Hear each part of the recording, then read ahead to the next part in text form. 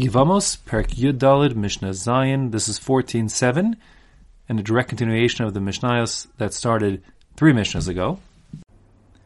Those are the first 3 cases, 1a, 1b, 1c. Now, 2a, 2b, and 2c are going to be the same cases again, 2 brothers, but this time they're marrying 2 women who are not sisters. So the exact same 3 permutations will exist, but here Rachel and Leah have no relationship one to the other, and therefore this Achos Ishto will not be relevant. So let's just play through these one at a time. Here we go. 2a, Shnei Achim, you have 2 brothers, Reuven and Shimon. Echad Cheresh ve'echad Bikeach. One is a Cheresh, that's Shimon. Echad Bikeach. One is healthy, that's Reuven.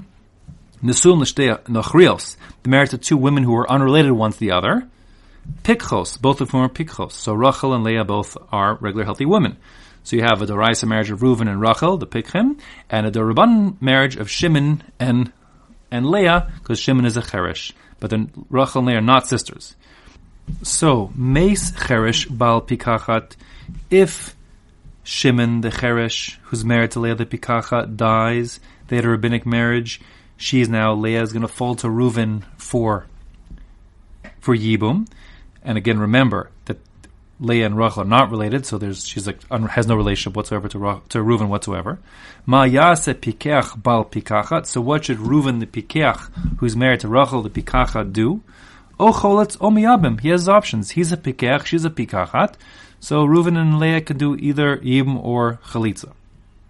On the other hand, if Meis Pikeach Bal Pikachat, if Reuven the Pikeach, who's married to Rachel the Pikachat, dies, so now Rachel the Pikachat falls to Shimon the Cheresh. Mayase Cheresh Bal Pikachat. So what should Shimon the Cheresh, who's married to Leah the Pikachat, do? So Shimon, his Cheresh, cannot do Chalitza with Rachel. Therefore, his only option is to kones. He can do Yibum and marry her. But since he's a Cheresh, and he can only create a Durabanan get, and this marriage is a Doraisa Yibum, therefore, Eino Motzi Lolam. There's no way for Shimon to ever give a get to Rachel, so she can't be divorced. She's married to him forever.